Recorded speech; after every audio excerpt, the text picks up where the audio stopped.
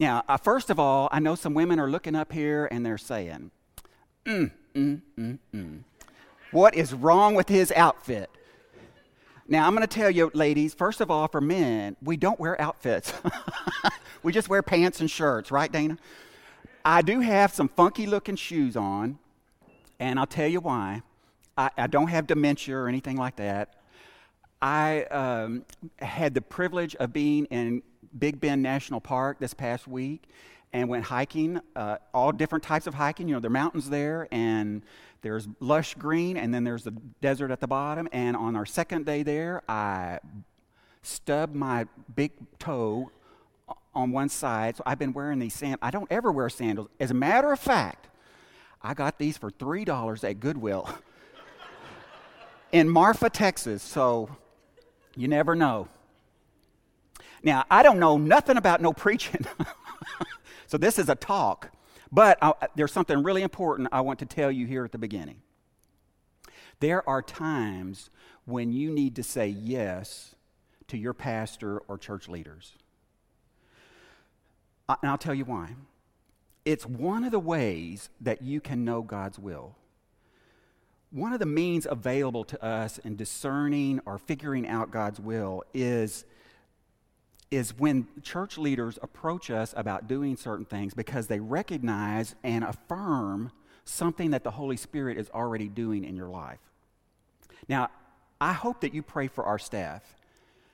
When I do, I specifically pray that God gives them the ability to single out people in the congregation who God is already working on, preparing them for whatever type of service, for greater responsibility, or maybe even for a ministry.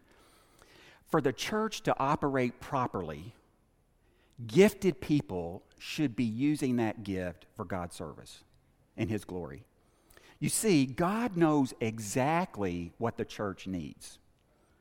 And He's always there when there is a need. He's always there in the background manufacturing a way to fill that need. Always. I've seen it happen over and over again. Don't you know that could be you? He could be building you up to fill a committee assignment, to be in choir, to go on a mission trip, to teach a children's Sunday school class, or even pursue service, ministry service.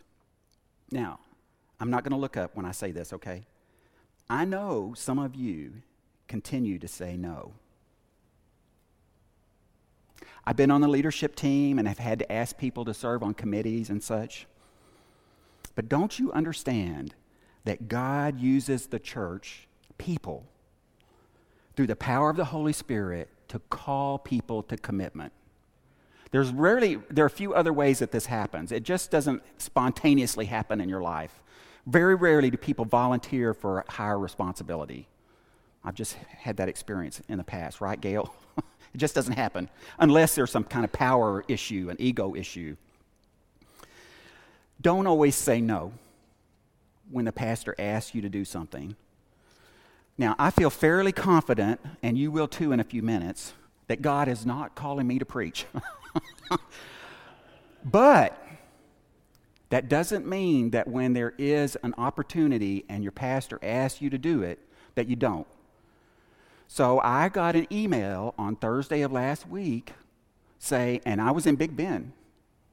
Now, I did have my Bible with me, but I didn't have anything else with me. And it's saying, would you do the service because Greg's doing this and Justin's doing this and Ed's just getting back and, we're down to nothing. It was going to be me or Dana. And by the way, Dana, I figure I heard that we have to take up an offering for you. There wasn't anything on Facebook this week about you needing some money? Oh, okay.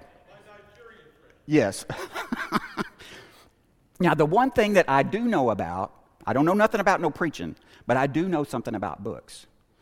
And since the preacher is doing this series on hymns, I thought, me being so qualified to do this, why don't I bring some special hymnals to show you, just as kind of a way to get us started here. And plus, we haven't done that. And I think it's really interesting, especially in our denomination, how we've approached this over the years. So I've got a few examples here.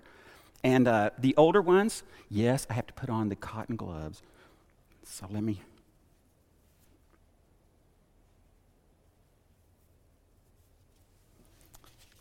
This first one is a miniature book. All around the world, a miniature book is supposed to be 3 inches. The spine is supposed to be 3 inches or less. But in the United States, I don't know why, we'll accept 4 inches.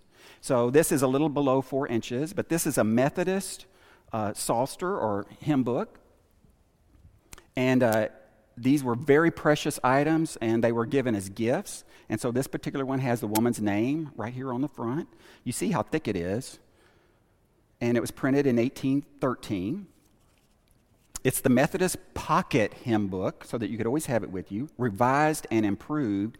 And I love this, designed as a constant companion for the pious. But printed right in New York City in 1813. Now, of course, these do not have music notation with them. There's just the lyrics to the songs.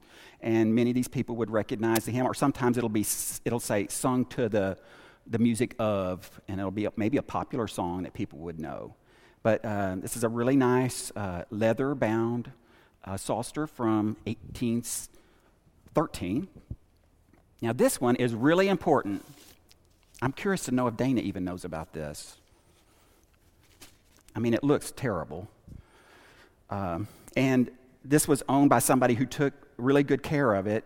But obviously, they used it so much that it broke several times. So they have repaired it with fabric and probably some type of glue.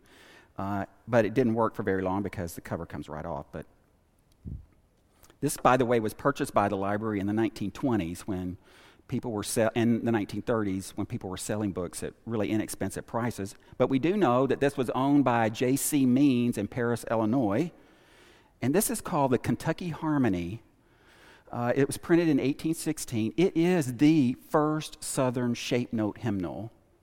And it was done in parts, and the shapes are not what we're used to unless you grew up in that tradition. But it's Kentucky Harmony, or a choice collection of psalm tunes, hymns, and anthems in 3 parts, taken from the most eminent authors and well adapted to Christian churches, singing schools, or private societies. Written by Ananias Davison, or compiled by, really. He didn't write all the songs. But he says he's not going to give a very long introduction, but he goes through 5 pages of very tiny print. And I love, some of you may be able to see how big these letters are down at the bottom of this page. That's the copyright. In 1816, this was sort of the prototype for all of the later shape note hymnals that were produced in the United States. And by the way, the Kentucky Library has one of the largest shape note hymnal collections in the country, just because it's a tradition that has continued even to this day in this country. Do you realize that in Baptist churches all across the country, until 1940, when B.B. McKinney compiled the Broadman Hymnal, how many of y'all sang out of the Broadman Hymnal? Probably everybody. Everybody that's under a certain age. The little church that I grew up in, this is a hymnal we were using because we couldn't afford the new Baptist hymnal. This was 1940. It was not it was denominationally sort of approved, but it wasn't the official hymn book, because we are a denomination that believes in the autonomy of the local church. They can make whatever decisions they want. And so there was never an official Baptist hymn book for many, many years. So it took until 1940 before this one was done. And this one it even says in the introduction, it's using the rounded notes. So they're not square, they're not shape notes, they're all rounded. And then in 1956, the denominational leadership said, we really do need a uniform hymnal for Baptist churches, Southern Baptist churches across the United States. So I can say this, the Sunday School Board had a group of experts compile this. And so this is the first one in 1956. And then some of you remember this one, because this is the next one, 1975, and then 1991. And believe it or not, I did not know this, and we're going to have to buy one. There is a new Baptist hymnal. It's not called the Baptist hymnal anymore, but it was published in 2008. And so there are still hymnals that are being used in churches today. And they are different. In the 1975 version, we have that God of earth and outer space. It's not in the 1991, and it's not in the 1956 one at all, of course. So just thought, just a little hymnal lesson there for you. Tonight's hymn, It Is Well With My Soul, written by Horatio Spafford, is really one of the most beloved hymns of all time, isn't it? I love singing it, and I think it's because of that swelling of it, and then that antiphonal part in the refrain that is so nice to sing back. And it's, so people like the music, they like the lyrics of it, but part of it is you can't fully appreciate it unless, one, you're a believer, and we'll get into that in a minute. But secondly, you can't fully appreciate it until you know the story behind it. And I'll tell you what happened one day. I'm at work, and people bring in things all of the time. They want to know how much this Declaration of Independence is worth, which they bought at the Chicago Historical Society. And I'll turn it around. I'll say, look, this says Chicago Historical Society. It's not one of the original ones. It's worth what you paid for it. But they bring in all kinds of things. And so one day, a young lady came in and she said, I want to know what I need to do to preserve this page. I've had people bring in like napkins that they, one of them that Donny Osmond wiped his face on, what can I do to help? I'm serious. I can't make this stuff up. This lady comes in, she's got a page out of a telephone book. Now, my first reaction, but I've learned to temper myself. My first reaction is phone books are made to be thrown away. They are temporary. They're just like newspapers. They're not printed on good paper. They're not meant to last. So my first reaction was just throw it away. Make a photocopy of it. That'll at least preserve whatever information you wanted. This is the difference between knowing the story behind something and just seeing it in person. So knowing this song and knowing the story behind it really helps bring it out, because the reason that young woman brought that page in from the phone book is she said, look at the top of it, and it had written at the top, will you marry me? She said, my future husband and I got in a phone booth because it was raining outside, and this was all planned. And he said, okay, call your mom. And he said, I know my mom's phone number. She said, look it up. So she looks it up, and there it is written on the page, will you marry me? Now you understand why that page out of a phone book was really important to her. I think once you see this video, because I could retell this story easily enough, but this video uses documents and photographs that are at the Library of Congress to tell the story about this hymn and the man who wrote it. And I think once you see the story behind it, some of you know the story about the ship and all of that, but there's much more to this story than that. So, can you run that beam footage? Okay.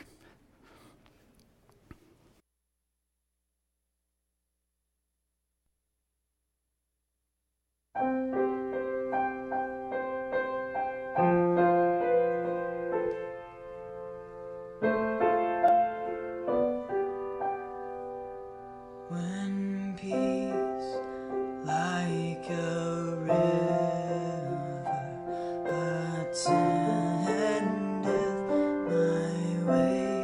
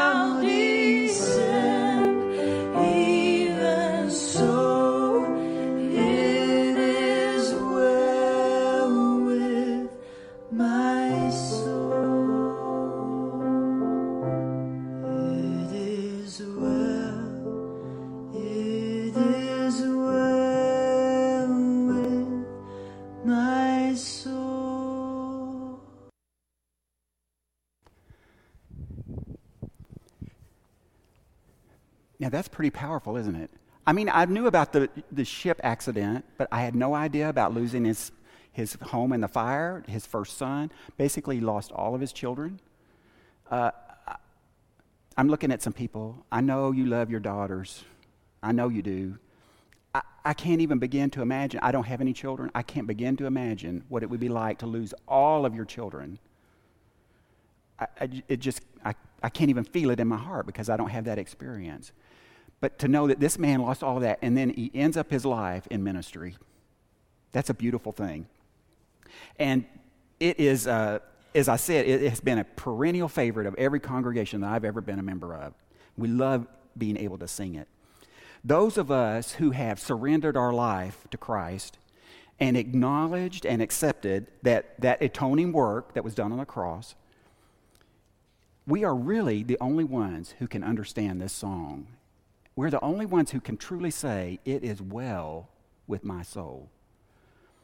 And I think that's going to come out in the scripture tonight because Tom picked a perfect scripture to go along. As a matter of fact, it's so perfect that I'm going to show you how it almost looks like Spafford took some of the scripture and used it in 2 of the verses. Many of the doctrinal truths contained in this song are going to be right in the scripture that we read tonight. Now, we don't worship the Bible, but we understand its importance. So I never mind asking people like our preacher does to stand as we read the scripture. So we're going to be reading in Romans 5.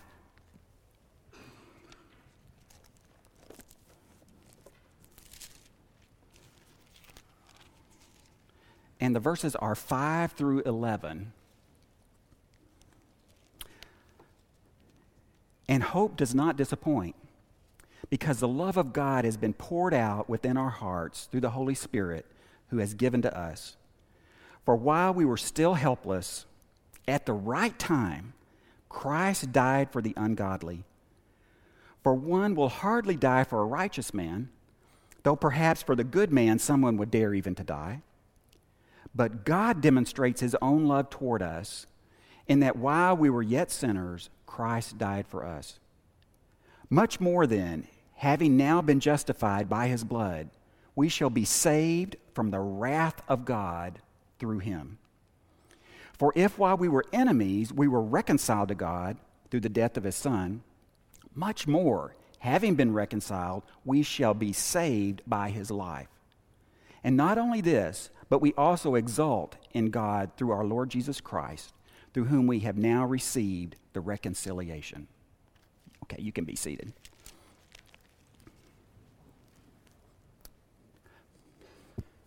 For a brief moment, let me just give you a little bit of context here for this passage.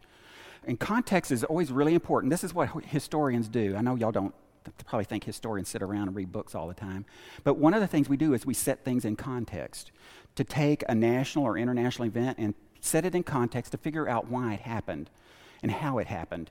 And so I've always known context is important. I'll tell you a good example of when I really heard this come true. Linda, you will love this, Linda Owen. I had a shopping friend who unfortunately died earlier this year, who was the mother of a daughter. She loved to shop too, mother and daughter, just peas out of the pod. They love to shop, but they are two different shoppers. And you husbands know the difference, I think. One person likes to pick up everything. Pick it up, look at it, figure out how they might use it in their house or how they might wear it, the accessories they might put with it. These are the type of men or women, I won't be discriminatory, that you don't want to go shopping with. I'm just being honest. Right, Dana? You just don't want to shop with. I mean, I don't. The other person still liked to shop, but she was the one who could look across the store and find the things that she wanted to shop and look at and really pick up and figure out what she could do with. The other person, everything. So they go into this antique store, and the one is, looking at everything, and the other is just kind of going to piece. And the daughter says, "Mom, come over here. You've got to see this." So the mom comes over.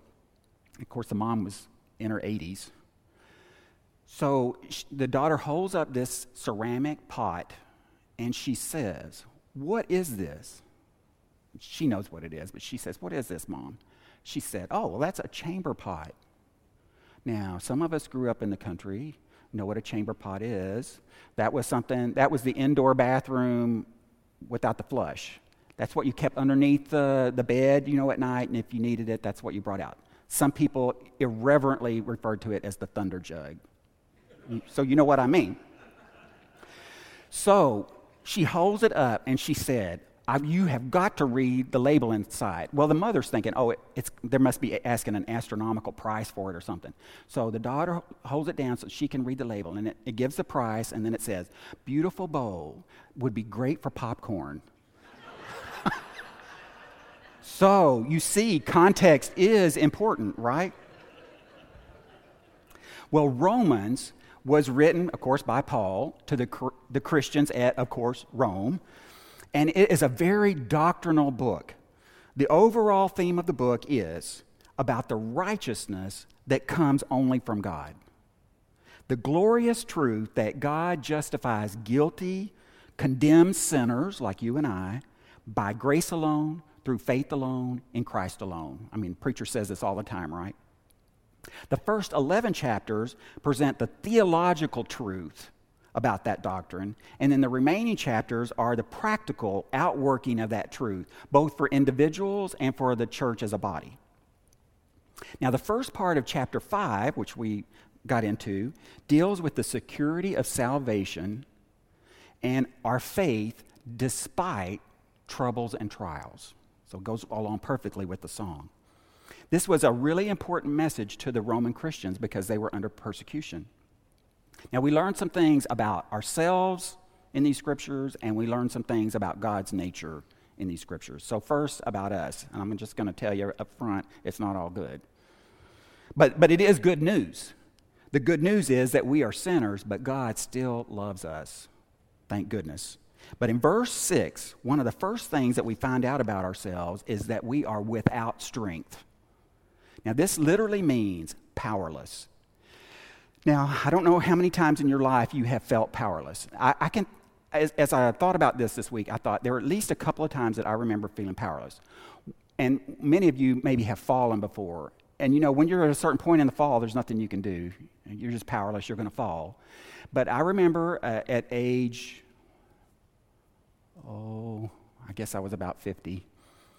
I'm riding my bicycle, trying to be healthy and everything in the mornings, and I'm down there behind the cemetery. I shouldn't have been riding behind the cemetery, but I go down there, and there's this real steep hill. Well, it had rained the night before, and there are leaves on the pathway there, and of course, I get going fast, and I'm going down that hill, and that bike just slid right out from under me.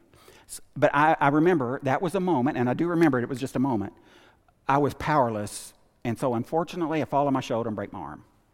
And have to do that when you're 50 years old. Never broken anything before that, but have to carry a cast around for 6 weeks or however long it was.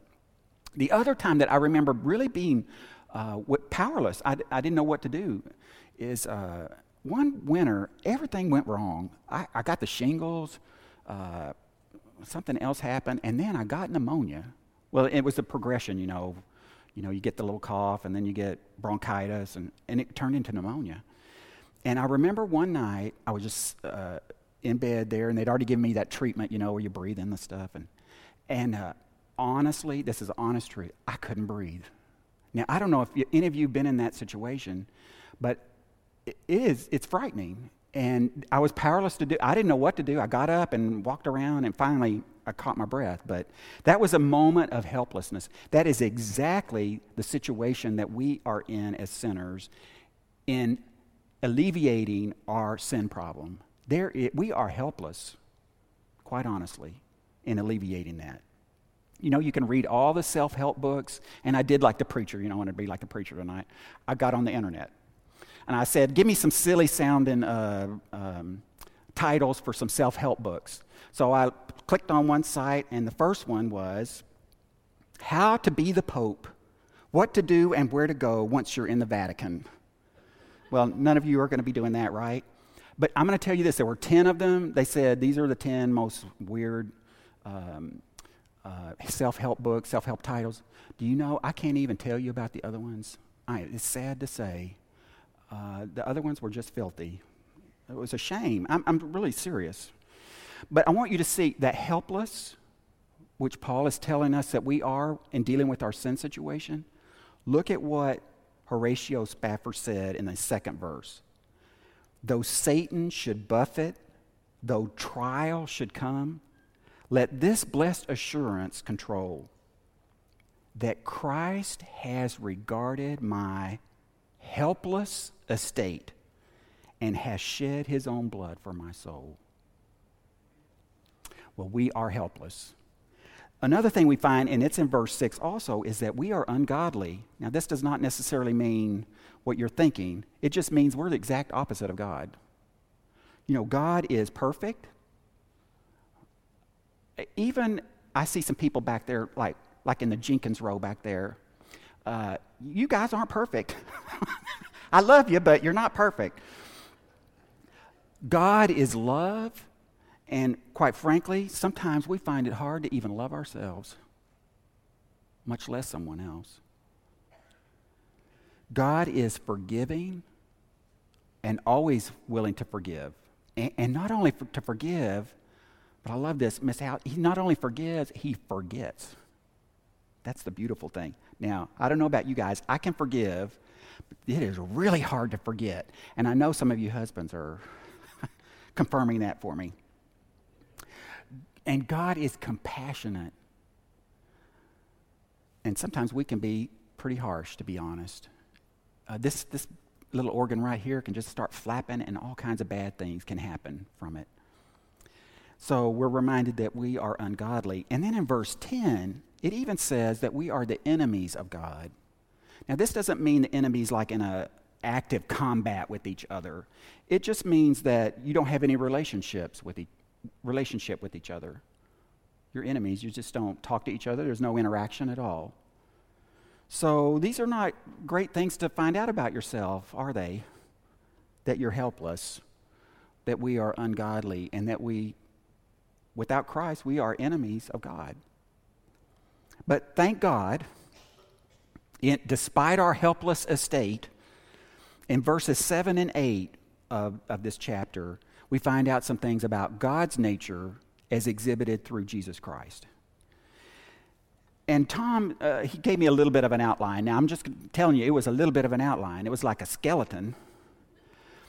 He said, well, I was going to focus on, that I might die for Jan or one of our children or my grandchildren. And I'm thinking, well, that doesn't help me.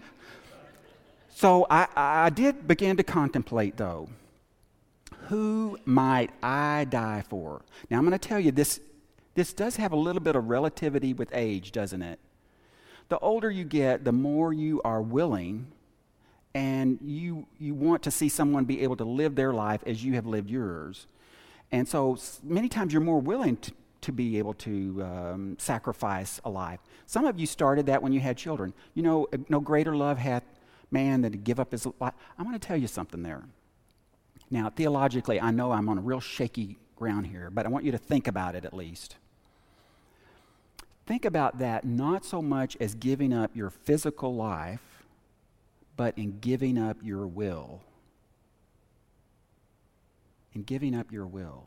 Some of you began that life when you got married. You started to give up part of your will so that you could please and work alongside a husband or a wife. And then both of you together sometimes gave up a little bit of your will so that you could have children. And you wanted the best for them. And so you gave up a little bit of your time and effort and will. And I'm going to tell you, there's a lot of truth in that with our spiritual life. When we begin to give up our will to God, we're giving up our life in a sense. But to receive something so much better and greater. The abundant life, then, that we can enjoy in Him. So I can't give you a good example. I will say that I think, at least at my age now, 58, that I'm beginning to get to the point where I think some of my nephews and nieces, I would be willing, if it was necessary, to possibly give up my life. I can even, believe it or not, I can even think of a couple of people in this church that have meant enough to me over the years and have nourished me and helped me, and it's been a mutual experience. I think that I would be willing to give up my life. I say that, and then somebody points a gun at me and says, "Are you going to give up your life for Gail?" Well, I don't know. She did say something to me a couple of years ago that didn't sit right with me. But you see what I'm saying? I don't have the experience that some of you have with children and grandchildren. I know how proud you are of them and how much you love them. I see that in your eyes. I see that in the actions that you have with them. But I don't have that same experience. The scripture says that someone might die for a righteous man, and maybe even some for a good man. But here's what I want you to remember. We are neither one of those. Without Christ, we're neither one of those. To think that someone would die for me, I'm not righteous without Christ. And I can't even be called good. Jesus didn't even want to be called good. I can't even be called good. So the thought that somebody might die for me because I'm righteous or good, it doesn't make sense. It doesn't compute. We are neither one of those things. But now I will say the preacher can sometimes really hit you. So he put this question in, and wow, it is a tough question. So the first question was, who would you die for? This is the tougher one. Who would die for you? Now, I'm just saying my list was really short. I kept thinking, now, who would die for me? Not my mean old sisters. They wouldn't do it. And I thought of some of my nephews and nieces. Well, they wouldn't die for me. I know Linda Owen wouldn't. Because I played too many tricks on her over the years. That's a hard question, isn't it? Who would die? Now, I can't answer that first question, who you might die for. But quite honestly, even though I had some difficulty in figuring out who might die for me, I do know someone who was willing to die for you. And that, of course, is Jesus Christ. He's already done it. As a preacher tells us over and over again, and he is so right, we are never more like Christ than when we are giving. This is exactly what Christ did for us. He gave up his will. He did that in Gethsemane. When I got to go with the first group that went to Israel, I don't even remember how long ago it was now.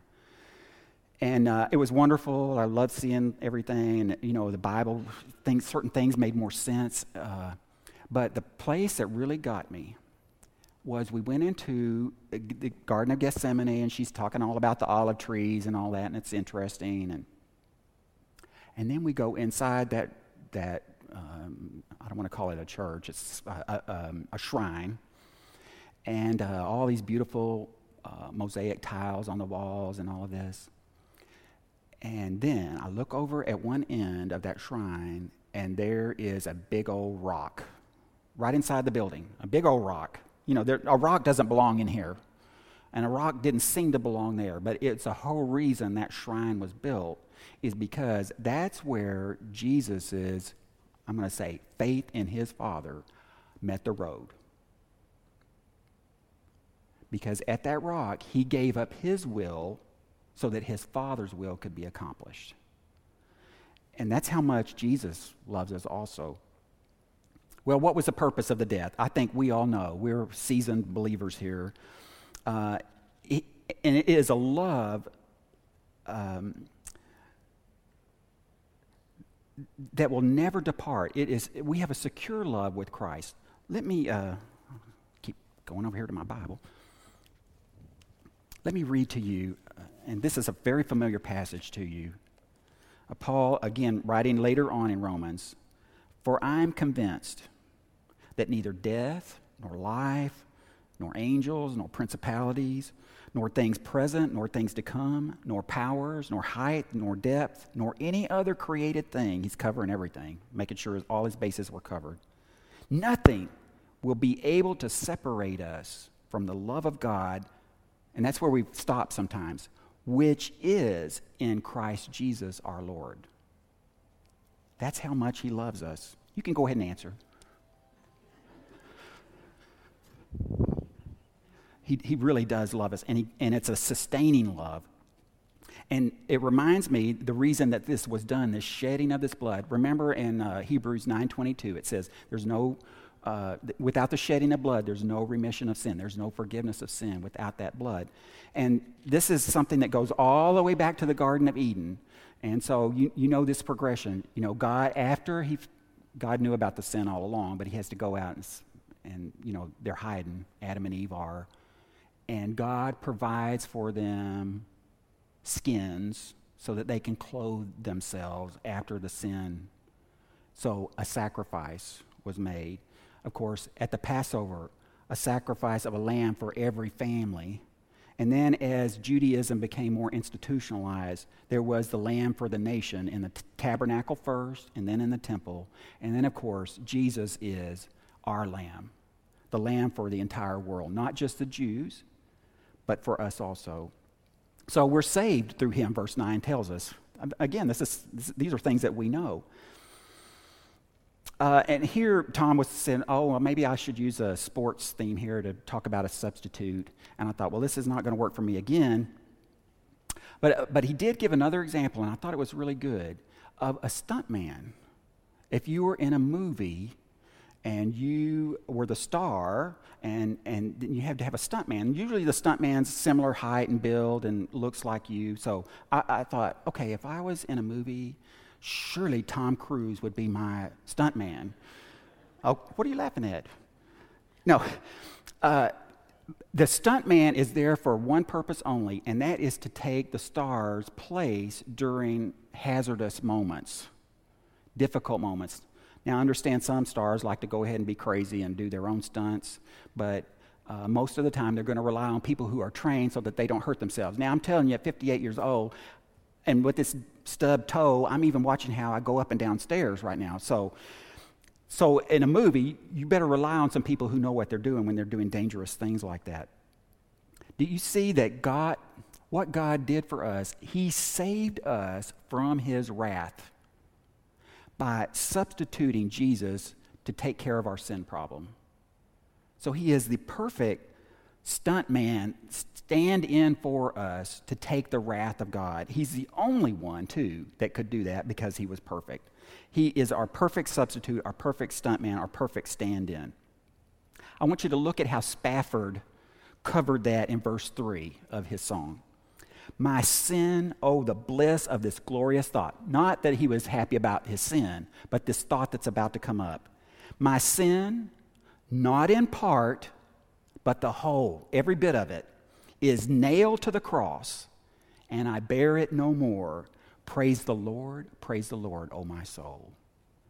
Now that is something to praise him for sure. Now there are all kinds of doctrinal hymns and verses that you could put in here about the substitutionary blood of Christ for us. But how much simpler can it be? What can wash away my sin? Nothing but the blood of Jesus.